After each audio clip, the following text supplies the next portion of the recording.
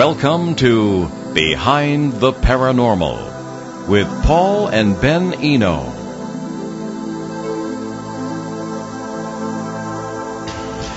Do the so-called men in black actually exist? If so, are they from the government, some corporate cabal, or from somewhere else? What does it take to receive a visit from one or more of them? Hello, and welcome to the 253rd edition of Behind the Paranormal with Paul and Ben Eno. I'm Ben, and that was my co-host and partner in the paranormal, my dad. But before we introduce our guests, I don't have to tell you what looms darkly ahead. Okay, I'm never saying that again. And our weekly paranormal contest. Anyway, last week's question was, where does the lake monster known as Illy live? Carrie from Pittsburgh, Pennsylvania got the answer. Lake Iliamna in Alaska. All right, this week's question is, what was the name of the Shawnee chief whose 18th century curse often gets the blame for weird happenings in the Ohio Valley of the eastern United States? Get it right, and win an autographed copy of Contactees, A History of Alien-Human Interaction by tonight's guest. And call us locally at 401-766-1240 or nationally at 800-449-1240. If nobody gets it before the end of the show and you still think you have a shot, drop a line to me at ben@behindtheparanormal.com. And we're honored to have as our guest tonight the paranormal renaissance man, Nick Redfern. Nick works full-time as an author, lecturer, and journalist. He writes about a wide variety of unsolved mysteries, including Bigfoot, UFOs, lake monsters like Illy. I don't know if he's written about Illy, but there he is. Alien encounters, the worlds of the supernatural and the paranormal, and government conspiracies and cover-ups. He is a regular contributor to UFO Magazine, Fate Magazine, the Fortean Times, and Paranormal Magazine, and a number of other publications in the U.S. and the U.K. Along with Contactees, the book, Nick's other books include Memoirs of a Monster Hunter. That's last time he was on the show. He talked about that. Final Events, On the Trail of the Saucer Spies, Three Men Seeking Monsters, A Covert Agenda, The FBI Files, Cosmic Crashes, Celebrity Secrets, Body Snatchers in the Desert, Monsters of Texas, Science Fiction Secrets, There's Something in the Woods, and Strange Secrets. Nick, you make me sick. It takes me 5 years to write a book, and you pump these tremendous works out like nothing. Anyway, Nick has appeared on numerous television and radio shows around the world, including MSNBC's Countdown with Keith Olbermann, Coast to Coast AM with George Noory. Nick is the co-host of the weekly paranormal-themed radio show Exploring All Realms. He also heads the American office of the British-based Center for Fortean Zoology, one of the very few full-time groups in the world dedicated to the investigation of cryptids or unknown creatures. Originally from England, Nick lives in Arlington, Texas, with his lovely wife, Dana. His website is www.nickredfern.com. Nick Redfern, welcome back to Behind the Paranormal. Well, thanks, guys. Thanks for having me on the show again. Uh-oh. Oh, no, it's fine. Okay, thank you, Ben. I appreciate that. You okay? Are you with us, Nick? Yeah, can you hear me? Hello? Huh. Can you hear me? Well, there's sound going through. I can see it. Hello? Oh dear. Well, let's push a few buttons here. Hello? Hello? In the meantime, as we try to get Nick's audio here, we're going to hopefully have our show about Men in Black. Let me just explain a little bit about what that is. Since, early in the UFO era especially, men in black, people in black suits and ties, very often with sunglasses and hats, supposedly, will vary. Should we call them back? We'll try. Hello? Okay, we're going to try to get Nick here. But in the meantime, these are undesirable people who apparently show up, whether they're from the government, some organization, nobody really knows. And what they do is they appear and attempt to dissuade people from talking about their paranormal experiences in general, and particularly UFO experiences. Supposedly they have been seen near major paranormal flaps, such as the so-called Mothman occurrences in the Ohio Valley in the 1960s, when they supposedly sort of fanned out all over the Ohio Valley in cars, black cars, of course, and asked people not to talk about their experiences with this, either with the UFOs that accompanied the phenomenon or with the actual so-called Mothman himself, which was that we've done separate shows on that, and it's quite a bizarre creature. and where they were from. So they very often claim to be from the government. And do we have Nick? Okay. Hello, Nick. Are you with us? Yes, can you hear me? I think I heard something. Hello? You know, it's really strange. Okay, we're going to... Is he on the air? Hello? Oh, Nick. Yes, hello. We're searching through the cyber limbo here for you. Okay, well, we can't hear you on the main speaker, but they can hear him on the air, right? They can, right? Okay, well, we're going to make sure that... But yeah, it wouldn't be going through the headphones if it wasn't on the air. Okay. Well, we need to hear him too. All right. I'm still... Why don't you get us a couple of headsets? Okay. All right, Nick, I'm going to start... we're going to let Ben ask the first question here. Okay. Sorry about the confusion, folks. This is going to be kind of hard to do, but how far back do you trace human/alien contact, or human and alien contacts? Well, I guess, in terms of the modern era, we go back to sort of 1947 when the pilot Kenneth Arnold had a famous UFO encounter over Washington State, where he said he saw like a fleet of strange-looking craft that became known as flying saucers. And a lot of people sort of equate flying saucers with beginning in the late 40s, but that's actually not the case. 1 year before the flying saucer wave in 47, there was a huge number of sightings of what became known as ghost rockets all across Scandinavia, like Norway, Sweden and Denmark. And during the Second World War, there were reports of strange objects that used to pace the aircraft that became known as Foo Fighters, which is where the band the Foo Fighters got their name from. And at the latter part of the 1800s, all across America, people were seeing what became known as phantom airships, and nobody could at any point of origin for who was flying them or where they were from.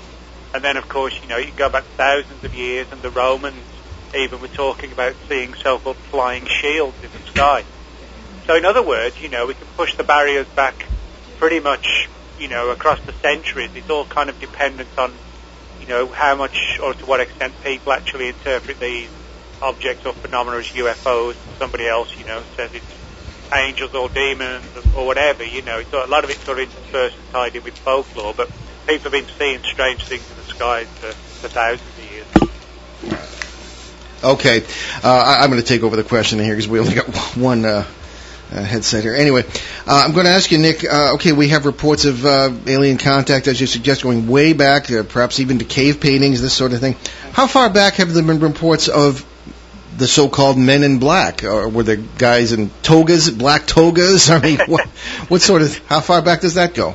Well, we don't quite have black togas, but I mean, what is interesting is we go back to sort of the 1600s, when a lot of people back then were sort of practicing alchemy, the whole process of trying to turn base metals into precious metals like gold.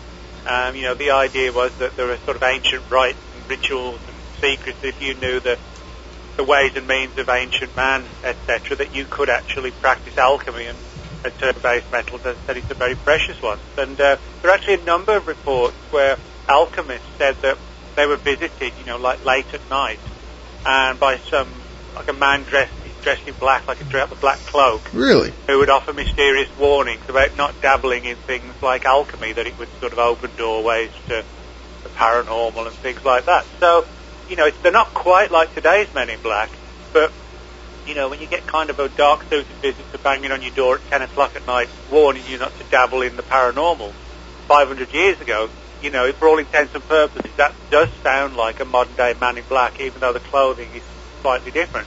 Well, that happened to me in the seminary, as Men in Black, as it were warning me not to get involved with paranormal. So, anyway, are there people who do the same thing but don't dress in black? But by the same thing, I mean, warn people and turn up from mysterious origins and sort of. Well, that's a good question, because for the most part, most of the Men in Black literally are Men in Black. Now, there have been some reports where people have turned up in military uniforms and sort of intimidated witnesses, and then when the witness has put a complaint into the Air Force base, or the military base where the person said they came from, sort of Lieutenant Smith or whatever, there's nobody at the base by that name. They've basically, acted as an imposter, of a military officer. Now, those reports are sort of far fewer. Most of the reports are of sort of typical Men in Black. And when I say Men in Black, they're sort of more distinctive than just somebody who happens to wear a black suit. For example, the suits often look sort of cut in the old sort of style of the 40s and 50s. They even today wear the sort of 1940s, 50s era fedora hats that, all the guys used to wear back then. And even, the government people, like the FBI, used to wear those same types of hats as well. But the Men in Black wear them today even. And the weird thing is about, in a lot of Men in Black reports, they look kind of strange as well. They're often very sort of skinny, pale, almost like anemic and anorexic looking. And they don't seem overly conversant with our mannerisms and way of speaking, etc. It's almost that they're sort of, out on a limb when dealing with us, and which has led to some speculation, could they actually be some sort of alien entity themselves, or even like a hybrid, which makes them look sort of semi-human, but with a little bit of subtle camouflage, like the trench coats with the pulled-up collars and the hats pulled down and wrap-around sunglasses, and they just maneuver around at night time. They can kind of, infiltrate us, which sounds kind of an ominous term, but, everything about the Men in Black is ominous. Well, have there ever been reports of women in black or hermaphrodites in black? Have there ever been other genders? Yeah. I'm not honestly aware of any hermaphrodites in black. But, that was a bit tongue-in-cheek. Yeah, but there have been women in black. I always say to people, there's not enough women in black in ufology, but that's beside the point. But, there have been a number of women in black reports. Okay. Now, again, they are few and far between. But the interesting thing is that they follow the exact same parallels. It's when people are dabbling in ufology and things like this, that they get the same kind of late-night calling. And the interesting thing about the women in black is that they're kind of like the Men in Black, is that, they're not only do they dress in black, but their hair's black. They've got very sort of pale, porcelain white skin, and they seem more enigmatic, whereas the males seem more menacing. So, we don't get as many reports, but the ones we do get are interesting because they don't sound just random anomalous events. They actually just sound like their male counterparts. Okay. We're going to take a brief break here to work on our technical difficulties. In the meantime, be right back on Behind the Paranormal with Paul and Ben Eno on WON 1240 AM and ONWorldwide.com with our great guest, Nick Redfern. Stay with us.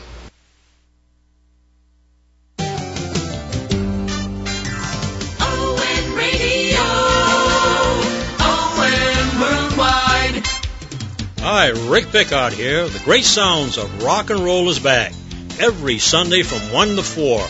Memory Lane will be playing songs from the 50s and early 60s. Be part of the great memories and sounds. See you there. ON Radio, ON Worldwide.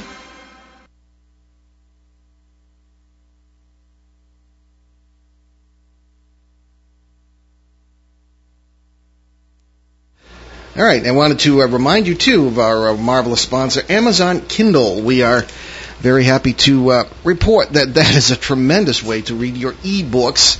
If you don't like to take these $4 a gallon trips to the bookstore, you can get the e-books right over the air, so to speak, right onto the Kindle device, and it's an e-reader, and you can include 4 of my own books on that, including my History of Rhode Island under my historian's hat, Rhode Island, A Genial History, which I wrote with Glenn Laxton of Channel 12, formerly of Channel 12, and also 3 books, of course, on the paranormal. My last, Turning Home, God, Ghosts, and Human Destiny, and The Footsteps in the Attic, and Faces at the Window.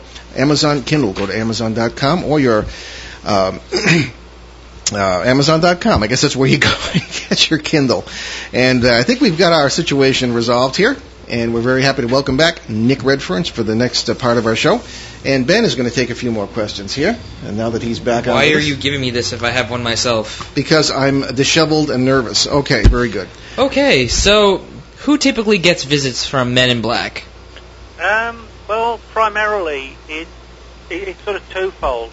If we look at the reports we've got going back to the early 50s, it's either UFO witnesses who've had sort of fairly significant UFO reports, but not always, but for the most part there's something, more than just a light in the sky, abduction stories, contact encounters, that sort of thing.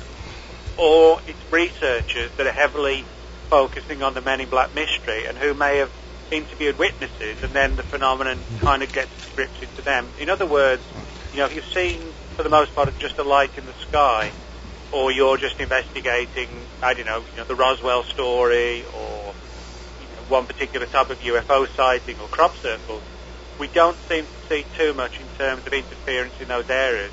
It's almost like when you go on the trail of the Men in Black and the witnesses who have sort of been terrorized by them, then they start impacting on your life as well. So it's almost like you go looking for something and you get what you go looking for. All right, so what's their typical modus operandi? Well, for the most part, the Men in Black literally turn up out the blue, or I should say out the black. Most of the encounters that people have reported with Men in Black occur at night. And what generally happens is that, somebody may have had a UFO encounter, a fairly significant one, sort of week or 2 weeks early, or even a couple of days. In some cases, they've only told close friends. They've not told any UFO groups, just family and friends. Haven't told the media or anybody like that, or the police. And yet somehow the Men in Black seem to know. And what usually happens is, there'll be like a knock on the door at 10:30 at night. And of course, most people, you don't get a knock on the door like your average Tuesday night, and if you do, people probably think, oh my God, it's the police, bad news, something's happened to somebody.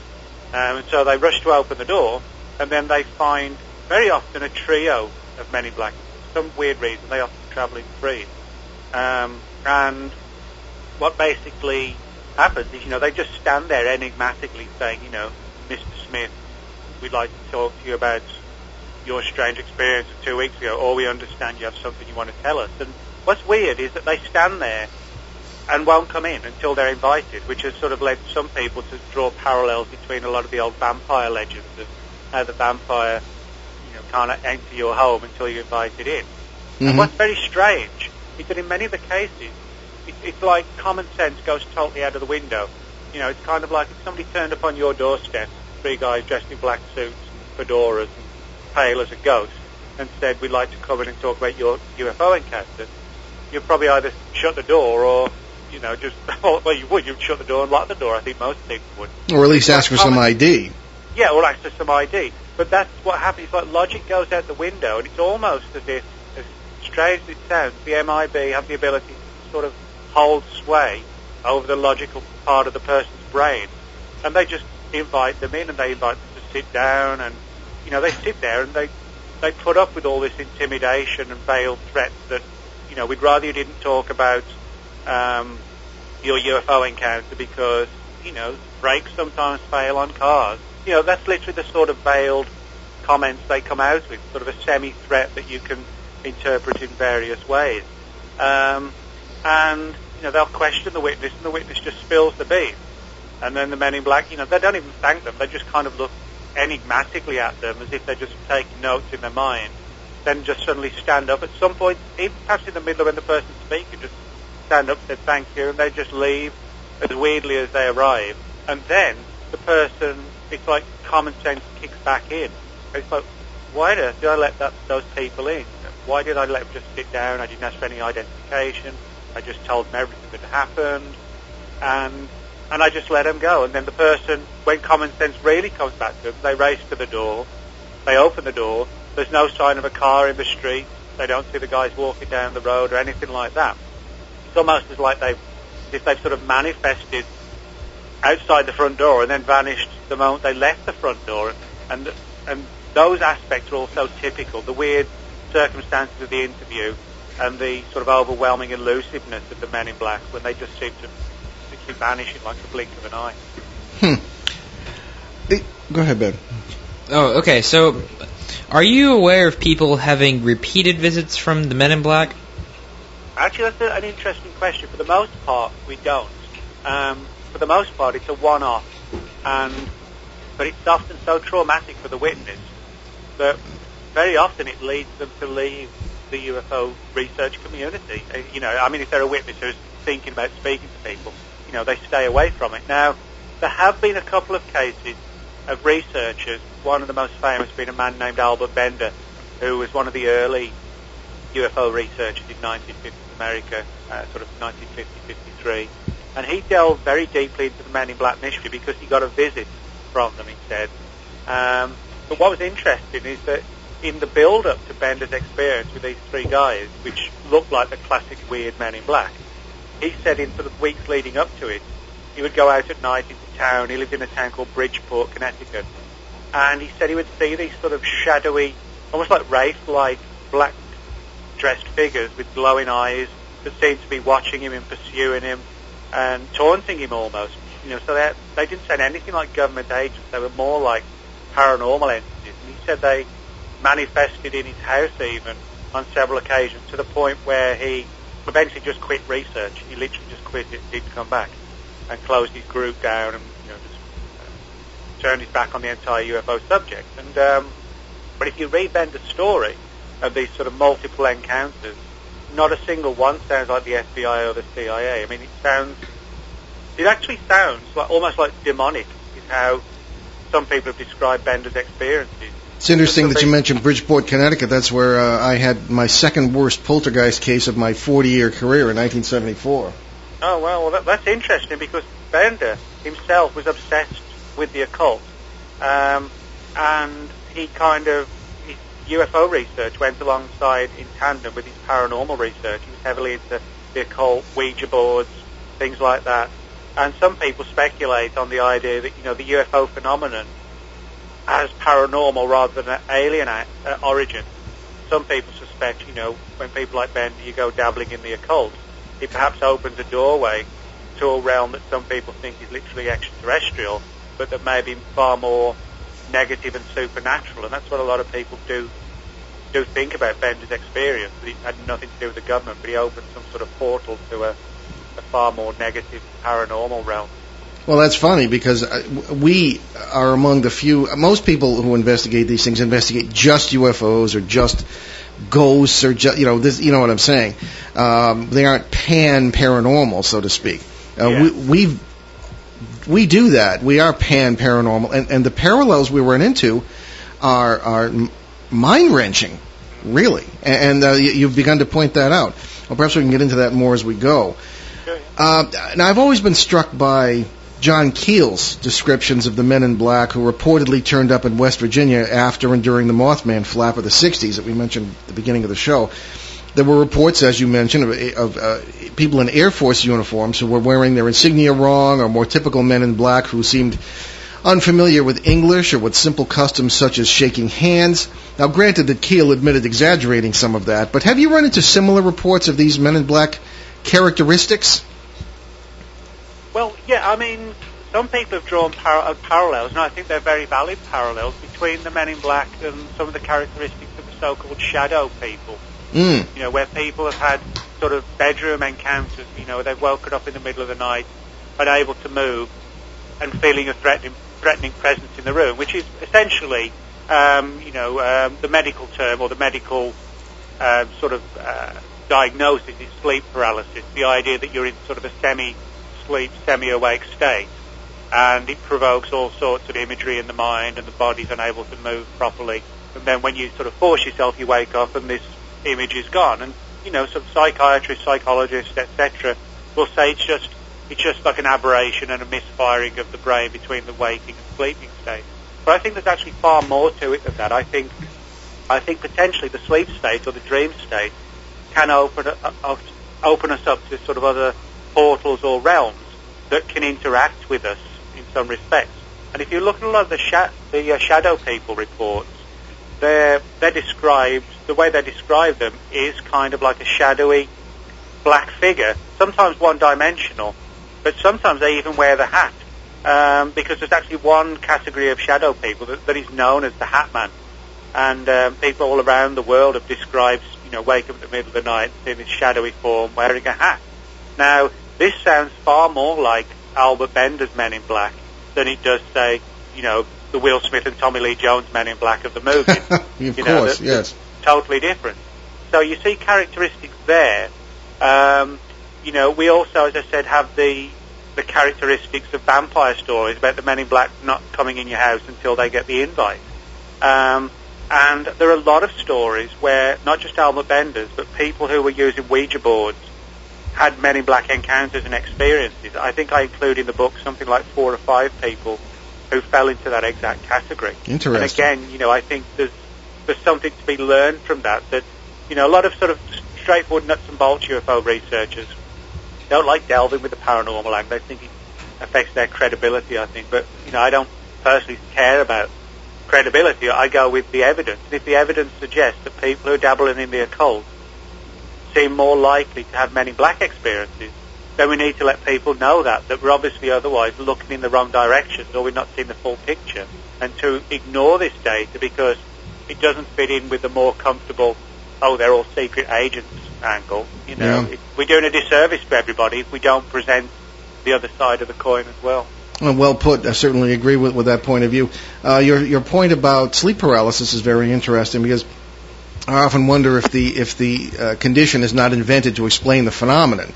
In days of yore, I was a graduate student back when Triceratops was grazing on the town green. I was working in psychiatric hospitals and would often encounter people with psychoses, particularly schizophrenia, who just apparently were, in every bit of opinion I could muster, were experiencing real worlds that we were not. Yeah. And this sort of thing. And, of course, you can't mention that because you'll lose your job if you happen to be in that field. But in any case, one does wonder which end of the horse is guiding the cart, so to speak. All right. So there are also reports from the Mothman period of Men in Black asking to keep simple items like ashtrays and pens as if they were valuable artifacts. Have you heard other reports of this kind? Oh, yeah. There's a lot of stories like this where, the Men in Black act in the strangest ways. I mean, you point this out in respect of Mothman. Mothman was seen in Point Pleasant, West Virginia area from the mid-60s to about 67, for the most part, when the town Silver Bridge crashed into the Ohio River, drowning dozens of people whose cars were on the bridge at the time. And, various people have suggested that either Mothman caused the disaster, or Mothman was some sort of warning entity that turns up when disasters are looming and tries to warn people. That's the reason for its presence. But, whatever the reason, Mothman, this sort of glowing-eyed, bat-winged nightmare, basically, as some people describe it, others as more like a saving entity, was present in the same location where the Men in Black were seen. And again, when witnesses to Mothman, were interviewed by the Men in Black, again, they get these sort of late-night calls. The Men in Black would ask the most weird questions. Nothing to do very often with the encounters. They just go off at a tangent, and they would always want to take a little souvenir with them, like a pen, or a button off the table. Somebody saw the Man in Black when she was in the kitchen. She was going to make a drink, and he picked a little button off the table and quickly put it in his pocket and smiled to himself. And what's interesting is that you can go back in folklore and find, for example, from fairy lore in England and fairy folklore, where, they would visit people in the middle of the night. When I say fairies, I'm not talking about the image that we have today of, sort of little female figures with wings. Back then, fairies were, sort of shape-shifting entities that could be as malevolent as they could be benevolent. And they would they would help people sometimes, but if you sort of crossed a fairy or a goblin, they would turn the tables on you. And one of their big fascinations was to steal. They were like tricksters. They would steal something from the home of the person, even if they were helping them. And there's a lot of weird stories like that with the Men in Black just taking the most weird little objects, but feeling massively satisfied in the same process as well. Well, obviously, the implication here is that these events occur all over the world, not just in the United States or Britain. In the Men in Black experiences, yeah. So yeah, I mean, in the book, I think I've got cases from Australia, England, America, Mexico, Puerto Rico, and one or two other countries as well. Mm-hmm. All right, so what's the wildest MIB story you've heard? Well, I mean, I would have to say it actually sort of ties in with what we've already sort of talked about. I mean, one of the stories was one that I got from Brad Steiger. I interviewed a lot of people for the book who were around in the early years of Men in Black research, sort of the 50s and 60s onwards. And Brad told me a lot of stories about the Men in Black, and he told me how, on one occasion, when in the 60s became friends with John Keel, who wrote the Mothman Prophecies book, and Keel, in his book, focused to a big degree on the Men in Black. And, people, well, why did he focus so much? Why was he fascinated? I think a good clue came from the interview that I did with Brad. And Brad said, well, Keel's dead now, but I still don't feel 100% comfortable about talking about this. But he told that Keel told me, so I'll tell you. And Brad said that one night he was having dinner with Keel, and, Keel was sort of really kind of spooked out and concerned, and basically, wanted to spill the beans on something that had happened to him. And to do with the Men in Black, and he said that at the height of his research, things like Mothman, UFOs, and Men in Black, and recognising there were these crossovers with other areas as well. He said there was this sort of weird manifestation in his living room where literally 3 Men in Black came in the house. Now, when I say came in the house, I don't mean knocked on the door and came in. I mean literally sort of manifested through the woodwork of the door, kind of like semi-spectral, and then became fully formed in the room.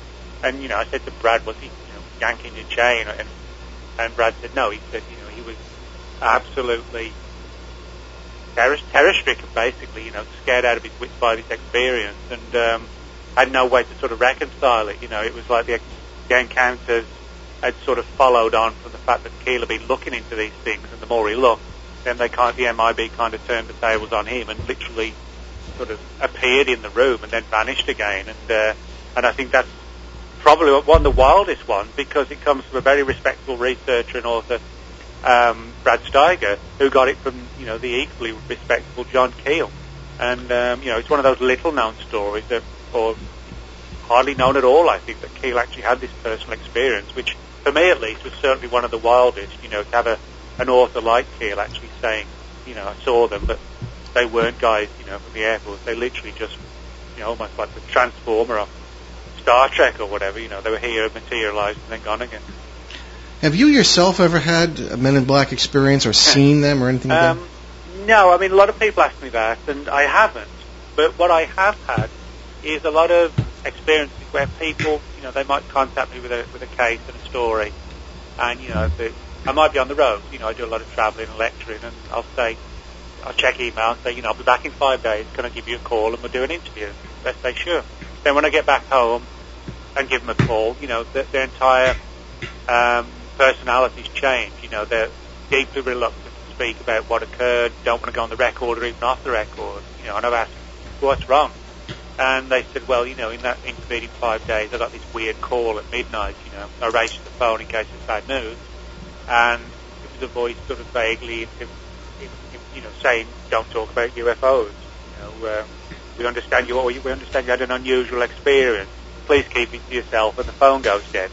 Now, over the course of about 15 years, I would say that's happened on probably about 15 or 16 occasions, so not a large amount, but there's been that distinct pattern every time where, I've gone to do an interview, and, obviously it doesn't happen in the majority of interviews. I've done hundreds of interviews over the years, but there've been enough for me to see that there's some sort of pattern going on.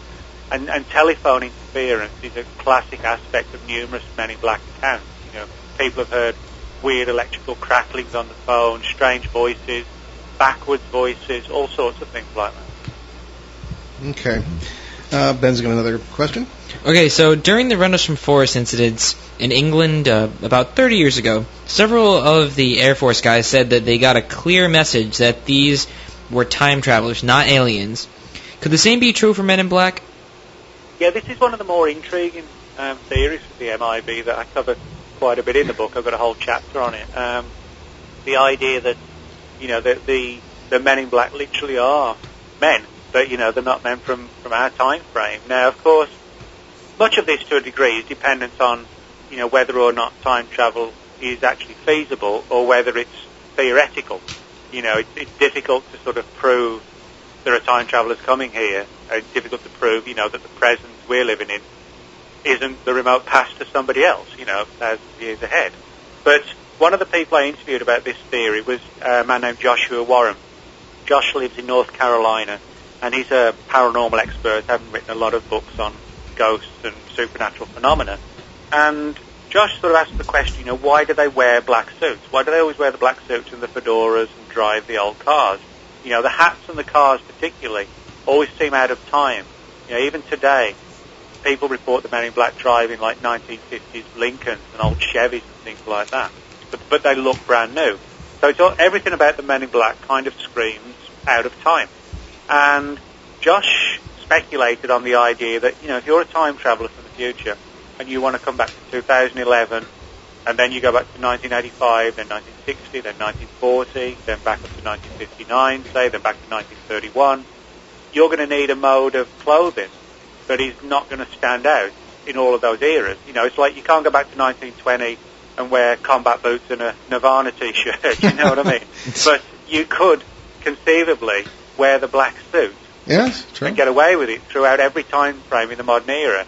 And possibly, you know, in centuries ago, you wouldn't have to change the mode of dress too much from, you know, the old alchemists who were seeing the black cloak, Men in Black. You know, people wore cloaks back in the, 17, 1800s. So, you know, just kind of speculate that maybe in the future somebody has an awareness of our modes of transport, of dress, but perhaps, you know, the future's so, or our present, if you like, is so fragmented in the future that they occasionally get the decades wrong or whatever. So, you know, the fashions of the 70s, they wear them and when they turn up in the 60s or the 80s or vice versa or whatever. So, but it's an interesting theory because, you know, it would explain why they're always out of fashion, why the cars aren't quite right for this year or that year, you know. All right. Well, I want to stop here for a moment. As you know, as you've been on the show before, you know the hour goes quickly, and there's sometimes just no time. I want to give you a chance to talk about the book Contactees and your other books and your website as well, without having to rush. All right. How long do we have? No. We have another 20 minutes. But I just, I've learned from experience that we need to give the guest a chance to talk about that in the middle of the show. Well, people can reach me either at nickredfern.com or nickredfernbooks.blogspot.com, and I always try and get back to people within 24 hours if they've got questions or emails, rather than keep them hanging on. And the other book you mentioned, Contactees, that was a book I had out in 2009, and that's a study of people who claim face-to-face contact and interaction with very human-looking aliens that became known as the Space Brothers. And again, that was a phenomenon that largely kicked off in the 50s. But, you can argue that some earlier cases that have sort of, more mystical aspects to them do sound like Men in Black encounters, like Contactee encounters as well. Okay, very good. Okay, excellent. And Ben will continue with our questions. Okay.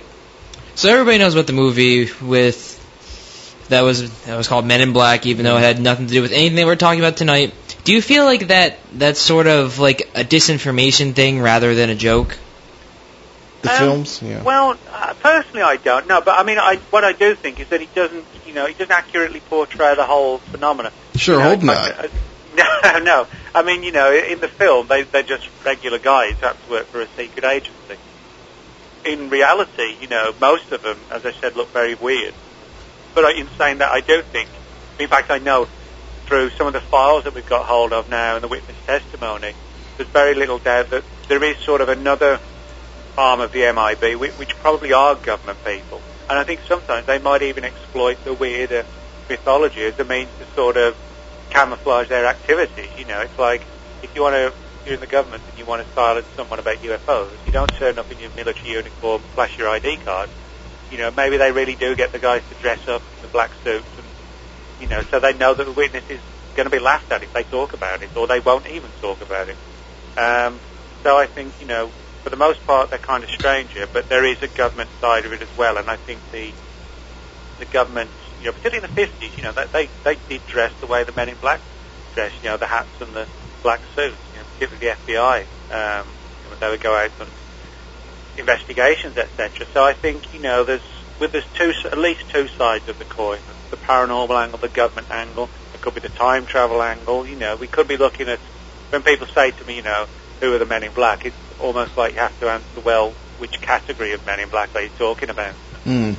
So do you feel like they could be working together with the government, or is it a completely separate entity? I think for the most part, I think it's separate. Now, one of the things that I would say, what's interesting is, we think, a lot of UFO researchers think of the Men in Black, they come from the government, and it's part of some super secret project.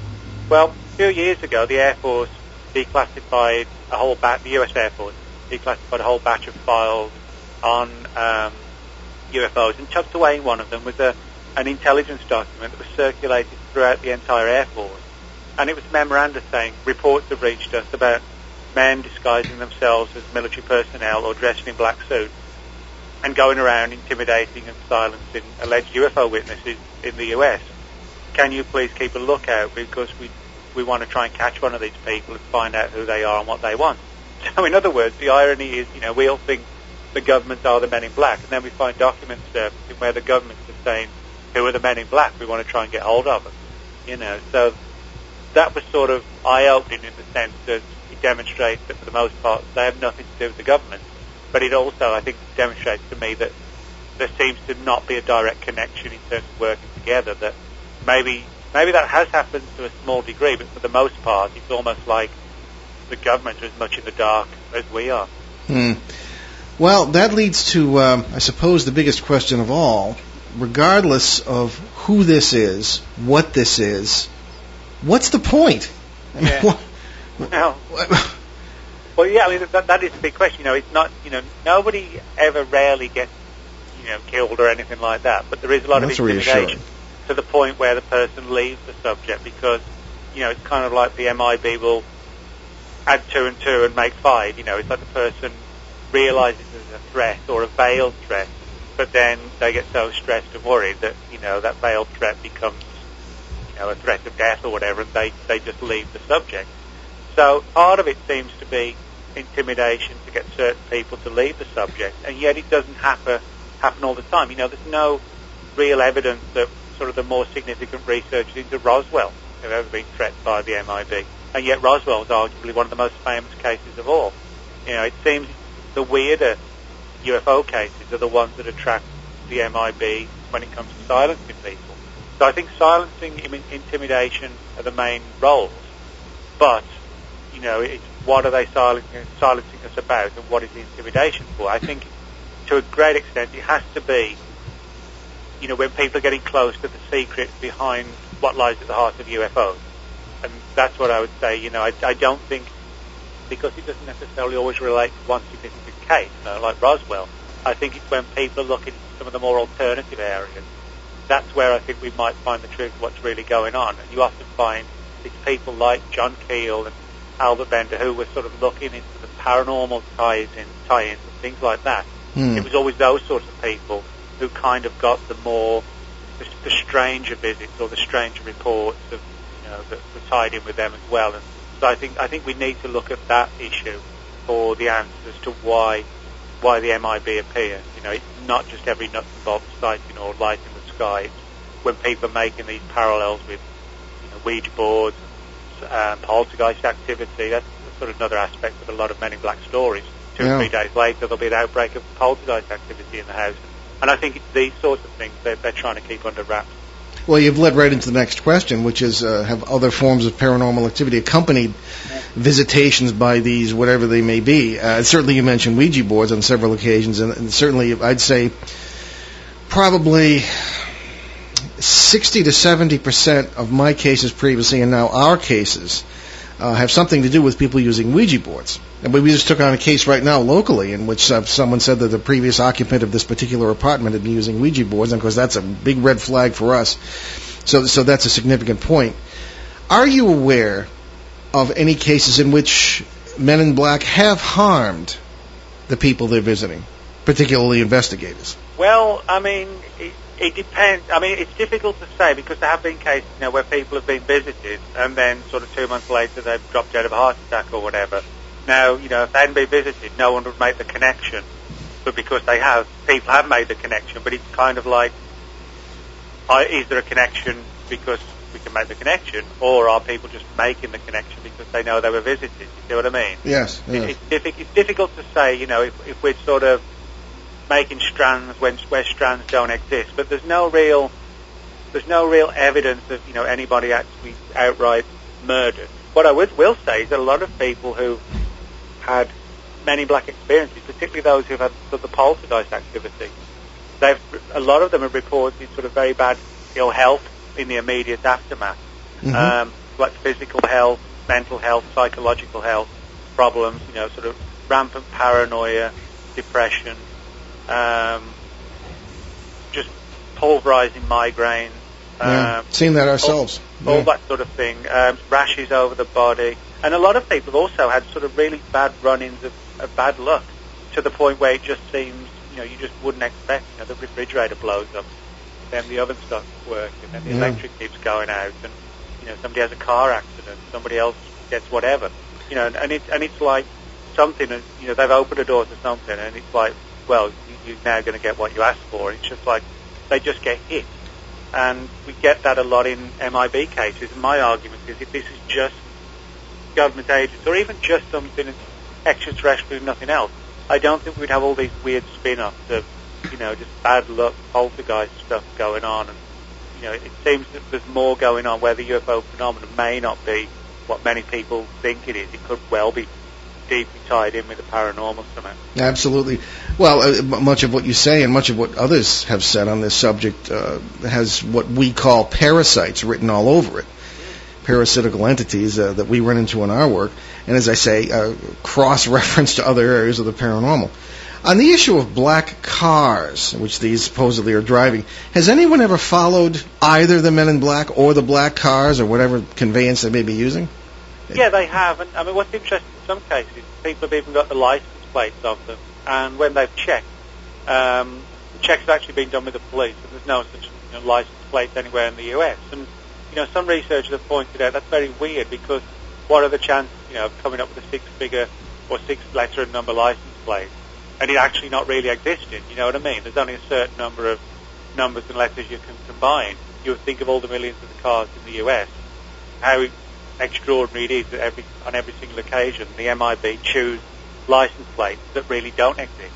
You think occasionally they just pick one at random, and it really would exist, whether in this state or that state or whatever, but it never does. There are even reports of the black cars literally dematerializing as if they're like a hologram almost, rather than having any substance to them. There's several famous cases that fall into that exact category from the US and from Britain. And again, there's just no way to sort of rationalize that in normal terms. Mm-hmm. And go ahead, Ben. All right, so is there any connection between the Men in Black and the sightings of black helicopters? Well, some people kind of suggest, with the government angle, that's sort of more like a modern-day incarnation, that, maybe the government people, when they would trudge around on foot in cars in the 50s and 60s, now it's more sophisticated. It's down to sort of like telephone and email monitoring, and surveillance of people's populated areas with these so-called black helicopters. It could be sort of a spin-off, in terms of the technology. But in saying that, there are also some black helicopter reports where people have said they've just vanished. They don't sound very often like normal helicopters. It's almost like, is the old 1950s black car, has that motif been upgraded to the present day? And we're still seeing that something that's sort of semi-holographic, if you like. Well, true. There's another question that might take us a little deeper into this, odd as that may be as a destination, because it's a very strange subject anyway. We had a guest who was describing a Mothman experience he experienced as a boy with his family, and he said that the experience, unlike those of many other people, was a very positive one.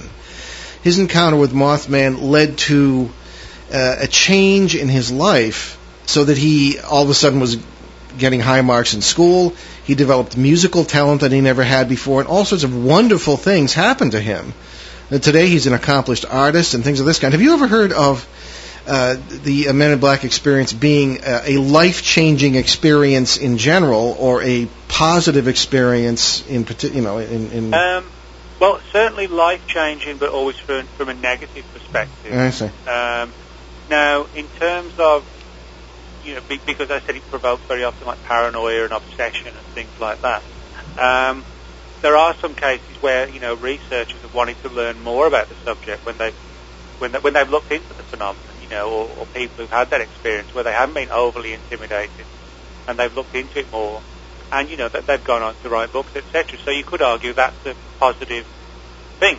But on the other hand, for the most part, no, that doesn't happen. And when it does, it's more just down to the person deciding to look into it more, rather than the MIB encouraging them to do it, so to speak. All right. So, any connection with cattle mutilations? Only there are, but kind of like with the Mothman story, the locations. There are some MIB reports from the same locations where there have been cattle mutilations. For example, in the 1970s, mid-70s, there was a huge wave of cattle mutilations in and around the town of Dulce, New Mexico, northern New Mexico. And there were a lot of MIB reports from that same area, very sort of strange reports of these sort of black-suited characters roaming around the roads at night, wandering around and kind of staring in people's windows, things like that. So, we have a connection again, clearly, like with the Mothman stuff. What the connection is, I'd be lying if I said I knew. We can speculate endlessly, but it seems, where there's weird phenomena, not just UFO sightings, the MIB turn up as well. Well, it's interesting that not to put too fine a point on it, when we welcome guests such as yourself, we often have a lot of strange things that happen to Ben and I, even at our home, not inside, but because we're pretty well protected. But we have people coming to the door who claim to be from the utility company, and they aren't, because we check. There are not so much black vehicles as white vehicles, which is odd, like the vans and things sitting outside the house and all this business. Oh, yeah. And maybe we're paranoid, but I think that given some of the things that have happened, we have every right to be. Yeah. But again, we have never had a classic Men in Black experience that I'm aware of, except in dealing with parasitical entities, I suppose, from the point of view in which we do that, which is rather unusual. And be that as it may, a lot of people have mentioned that the UFO phenomenon has been evolving over particularly the last 20 years, from metallic craft to very often these days simply what are known as orbs or just lights, this sort of thing. Has the Men in Black phenomenon evolved accordingly? But it doesn't sound as though it has. It still sounds as though they're Men in Black. Oh, yeah, you're right. That's one of the interesting things. That's why I think the phenomenon isn't what it appears to be, because you go back to the 50s and 40s, we had reports of flying saucers, black flying triangles. The appearance of the entities has changed from long-haired space brothers to somewhat less human-like, and then today the sort of little spindly greys. Abductions are more prevalent than contact cases were in the past. So it's almost like the phenomena changes to suit the sort of expectations of people in the period, which leads me to believe the real nature of the phenomenon is camouflaging itself from us, that we may never have seen it in its real form. But the MIB, that they seem to be sort of ever-present and just unchanging, as long as the styles are pretty much in tune with what they're wearing, they don't change. Well, very good. Nick, I want to thank you for a great show. We're sorry about the technical difficulties coming up, and we're going to have you on again to see what you're working on, and we encourage people to go to your website, nickredfern.com, and check out his books. Nick Redfern, folks, and thank you again, Nick. All right, thanks, guys. Thanks a lot. Okay. You are most welcome. Couple of announcements. Our good friend Albert Rosales, the special subjects reporter for this show and keeper of the world's largest database of humanoid sightings, is offering for sale a CD with the latest updates and summaries of sightings from ancient times up to 2009. Albert is very thorough and puts a tremendous amount of work into this. CDs are organized by decade and include original images, comments, links, anecdotes, and more. All cases up to 1900 are on a CD for $50. 1900 to 1910, it's $25. 1910 to 1939, $30. And every decade, 1940 and on, $25 each. For details, drop Albert a note at alberthumanoid@gmail.com. And Albert, I can tell you, is much more than a humanoid. He's a true gentleman and a really, really fine researcher. Okay. Check our websites, BehindTheParanormal.com and NewEnglandGhosts.com. You can get my books there. You can subscribe to our newsletter. And my books, by the way, despite the fact that we're sponsored by Amazon Kindle, are also available on Barnes & Noble Nook e-reader device. You didn't hear that from me. And you can also apply to become a reporter for the show. All right, so all of our podcasts are available at our show website, www.BehindTheParanormal.com, and yes, they are free. So many thanks to our producer, Steve Bianchi. And we'll be enjoying the 4th of July holiday weekend next weekend, so the show will be a rebroadcast here on WON 1240 AM and ONWorldwide.com. But the following week, July 11th, We'll welcome a very distinguished guest, the Honorable Paul Hellyer, Canada's former Minister of National Defence and an outspoken advocate of UFO disclosure. All right, in the meantime, tune into our Sunday evening CBS Radio edition in Boston, Pittsburgh, Detroit, and Seattle, and online at www.newskyradio.com. On July 3rd, the show will be a rebroadcast, but on July 10th, my dad and I will take an hour to talk about what are ghosts. And in the meantime, we leave you with a quote from that old darling Albert Einstein. Quote, "We can't solve problems by using the same kind of thinking we used when we created them." Thanks for joining us on our great cosmic journey, and we'll see you next time. Return to this radio frequency 167 hours from now for another edition of Behind the Paranormal with Paul and Ben Eno.